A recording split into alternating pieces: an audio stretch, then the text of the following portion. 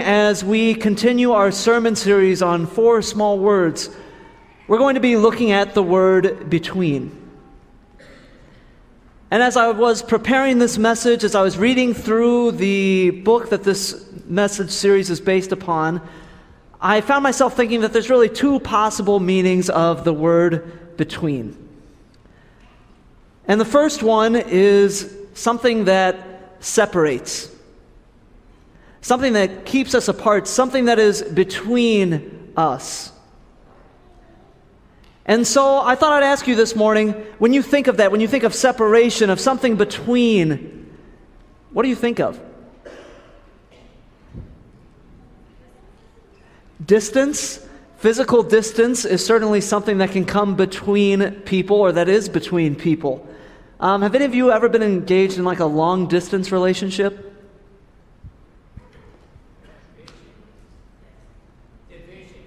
Division? No. All right. Well, I'm not seeing any hands for a long-distance relationship, which is okay. I can't say that I've really been in a long-distance relationship. With one exception, there was a 4-month period when my wife and I were engaged that she was in Davenport, Iowa, and I was still in Seward, Nebraska, finishing up school. And I can say that 4 to 5 months was probably the grouchiest that I've ever been. Because that physical distance that separated us had an impact. It impacted how we communicated. It impacted how we acted towards each other when we did communicate. We both very highly value quality time, and it's hard to get quality time when you're 6 hours apart. My brother and his girlfriend have actually been doing the distance thing for, I think, 3 years now. He was in Florida, she was in California. So a little bit farther even, and now she's closer. She's only in Chicago, so it's still only like a 12-hour, 16, 18, 24-hour drive versus 48, something like that. But distance certainly plays a role.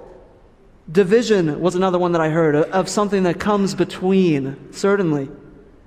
What else comes between? What was that? A wall. Certainly, a wall can be put up that separates. And sometimes that can be a good thing, right? Sometimes that keeps safe. And other times we maybe put up walls that hinder relationships. What else comes between? What else is between? What separates? What was that? Feelings? Feelings.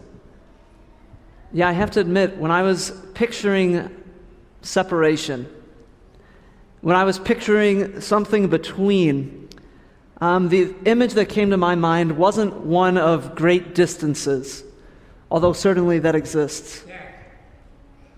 Death, also true. But the image that I was picturing when I was picturing between was a spouse coming home from work.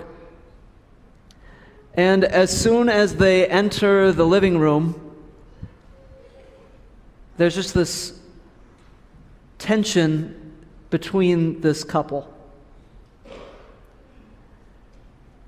I'm not sure what caused it. Maybe it was something really big. Maybe it was something that seems kind of small in the grand scheme of things. But that tension is real, and you can almost cut through the silence in the room with a knife. It's just weighing so heavy between these 2 people. And even though they're in exactly the same room, it's almost like they're worlds apart.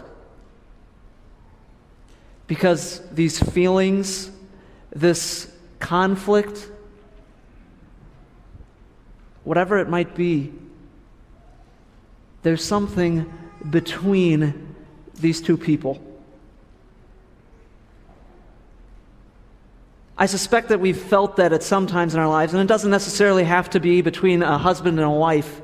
It could be between parents and children, siblings, neighbors, friends, fellow family members here at Grace. That division, that separation, that conflict between people can be all too real.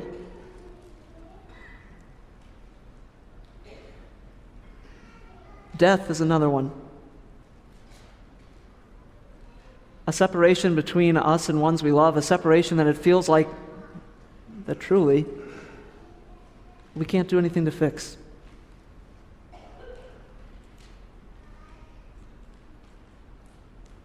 And really, all of these separations, I think, are symptomatic. They're symptoms of a bigger separation, of a greater divide. And this is the divide between God and His creation. And really, our Old Testament reading from Isaiah chapter 59 spells out pretty clearly for us what this divide looks like. Isaiah writes in chapter 59, verse 1, "Behold, the Lord's hand is not shortened that it cannot save, or His ear dull that it cannot hear.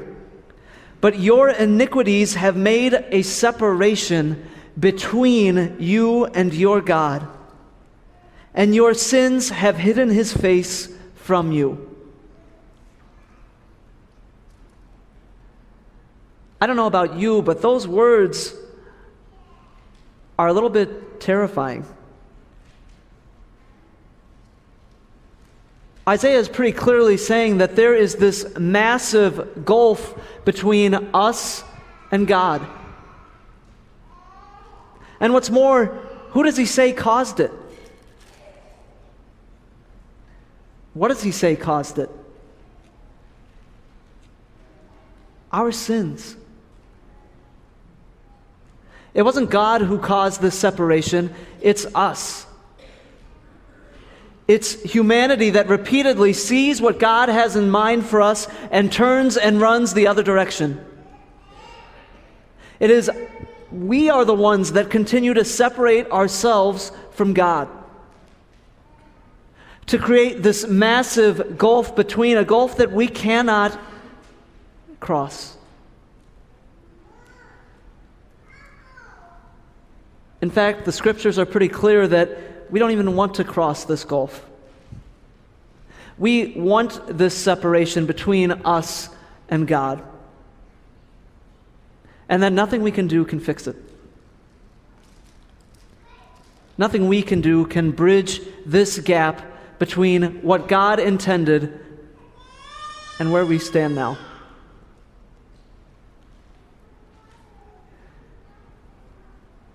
When we think about this gap, I think it's only fitting that our minds go back to the garden. Back to a time before this separation. Back to the time when things were perfect. When God literally walked amongst Adam and Eve. When He talked with them face to face. When all of creation was in this just perfect sense of unity.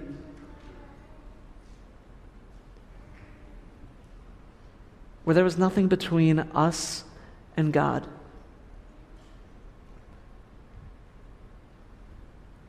Can you imagine how beautiful that scene would be? Can you imagine the closeness that Adam and Eve shared with their Creator? That all of creation shared. Genesis records for us that all the animals ate greens. That there was no death even amongst the animal kingdom. That everything was in perfect community. That nothing was between.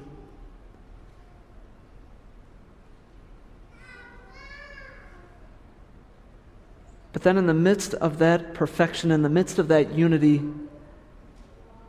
the devil came and he offered up a lie. A temptation. He told Adam and Eve, if you eat from this tree of knowledge and good and evil, you will be like God. And that temptation was simply too much. Because the idea of being the creator instead of the creature, the idea of being the one in charge rather than the one following orders was simply too much for Adam and Eve to pass up. And frankly, it's a sin that we still fall into each and every day. Because we know what God wants for us. We know the commands that God has given to us, but instead we pursue our own way because we want to be the ones in charge. We want to be the creator. We want to be like God. And we continue to make this gulf between us and our Creator.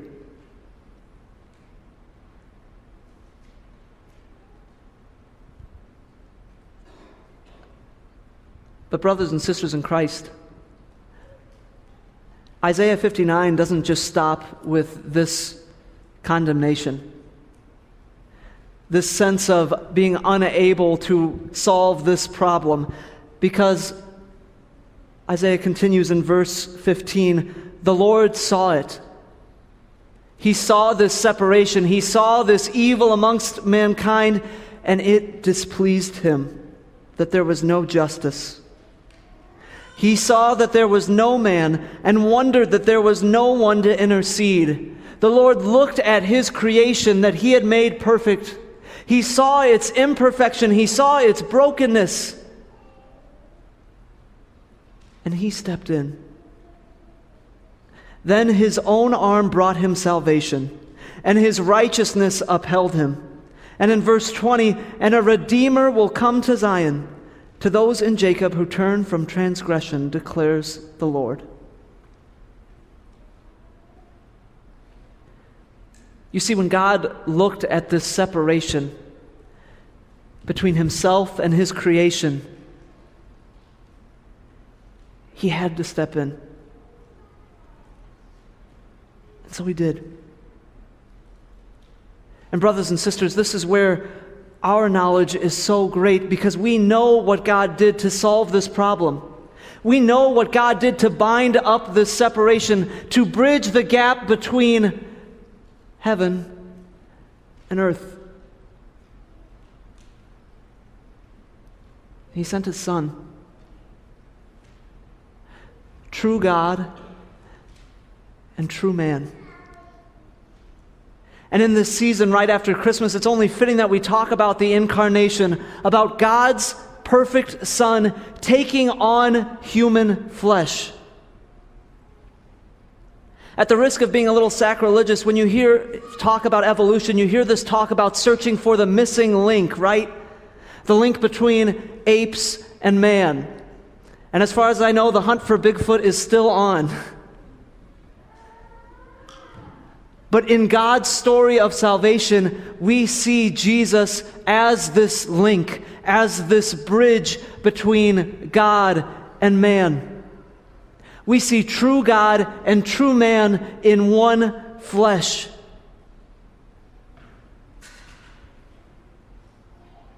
And what's more, as we see this Jesus, this perfect Son of God, this perfect Son of Man, this new Adam, hanging between heaven and earth, giving his life for you and for me, we see Christ reconciling all creation to God his Father. We see Jesus Christ tearing down the wall of hostility between us and God. We see Jesus doing away with the separation between us. Paul writes this beautifully for us in Ephesians chapter 2. Starting with verse 13, but now in Christ Jesus, you who were once far off have been brought near by the blood of Christ. For he himself is our peace, who has made us both one and has broken down in his flesh the dividing wall of hostility, by abolishing the law of commandments expressed in ordinances, that he might create in himself one new man in place of the two, so making peace, and might reconcile us both to God in one body through the cross, thereby killing the hostility. When Christ died, there were a number of signs and miracles that came along with his death. And one of them I think is really important as we talk about this separation between God and man. What happened in the temple when Christ died? The curtain was torn. This curtain that separated the Holy of Holies, the place where God's presence dwelt on earth, from the rest of the world. And I think it's important to remember that in this Holy of Holies, only one person, the high priest in all of Israel, could enter this place. And he could only do it on one day a year, the Day of Atonement. That was the only time that sinful man could come into the presence of God. But when Christ died, that curtain was torn in two, because God had reconciled the world to himself through the death of his Son. In Jesus, God had brought creation back into unity. In Christ, that separation had been bridged. God and man were together again.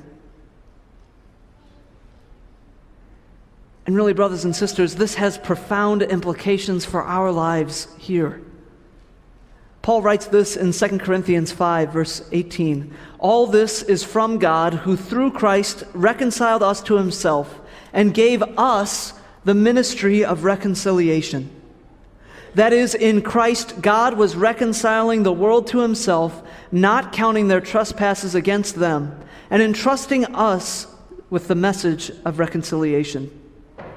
Therefore, we are ambassadors for Christ, God making his appeal through us. We implore you on behalf of Christ, be reconciled to God. Who is Paul saying is now the bridge between Christ and the world? Us, the people of God. Because Christ has reconciled us, because he has done away with the separation between us and God, we are called to be the ministers, the ambassadors that bring that message to the world. We are called to live in a constant ministry of reconciliation amongst one another, tearing down those walls, building bridges that bind us together. We are called to look at the world that is just so full of divisions. Divisions over race, over money, over where you live in the world. And we are called to speak peace, to speak reconciliation, to be the bridge between Christ and this world, to speak his love, his message of hope to everyone we meet. And so I ask that you turn your minds again to that couple, or maybe it's a brother and sister, or a parent and a child who just have this huge wall between them. This tension that exists, this separation. Because as Christians, when we find ourselves in those situations, we're called to do something very difficult, and yet also very simple. We're called to say, I'm sorry, and I forgive you. Because in Christ's reconciliation, because Christ has bridged this gap between us, we're called to build bridges between one another. Amen.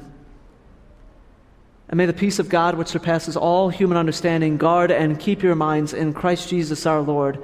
Amen. Please join me in prayer. Lord God Almighty, we thank you so much for the gift of reconciliation that you have given to us in your Son, Jesus Christ. We thank you that you have seen this great gulf between us, between you and your creation, and that you have sent your Son to bridge that gap, to make us one, to bind us in fellowship with you. Lord, we pray that you would help us to faithfully be ministers of reconciliation. that you would help us to build bridges between us and this world, that all might come to know that saving love of Jesus Christ, in whose name we pray. Amen. Now receive the blessing of the Lord. The Lord bless you and keep you. The Lord make his face shine upon you and be gracious unto you. The Lord look upon you with favor and give you his peace. Amen.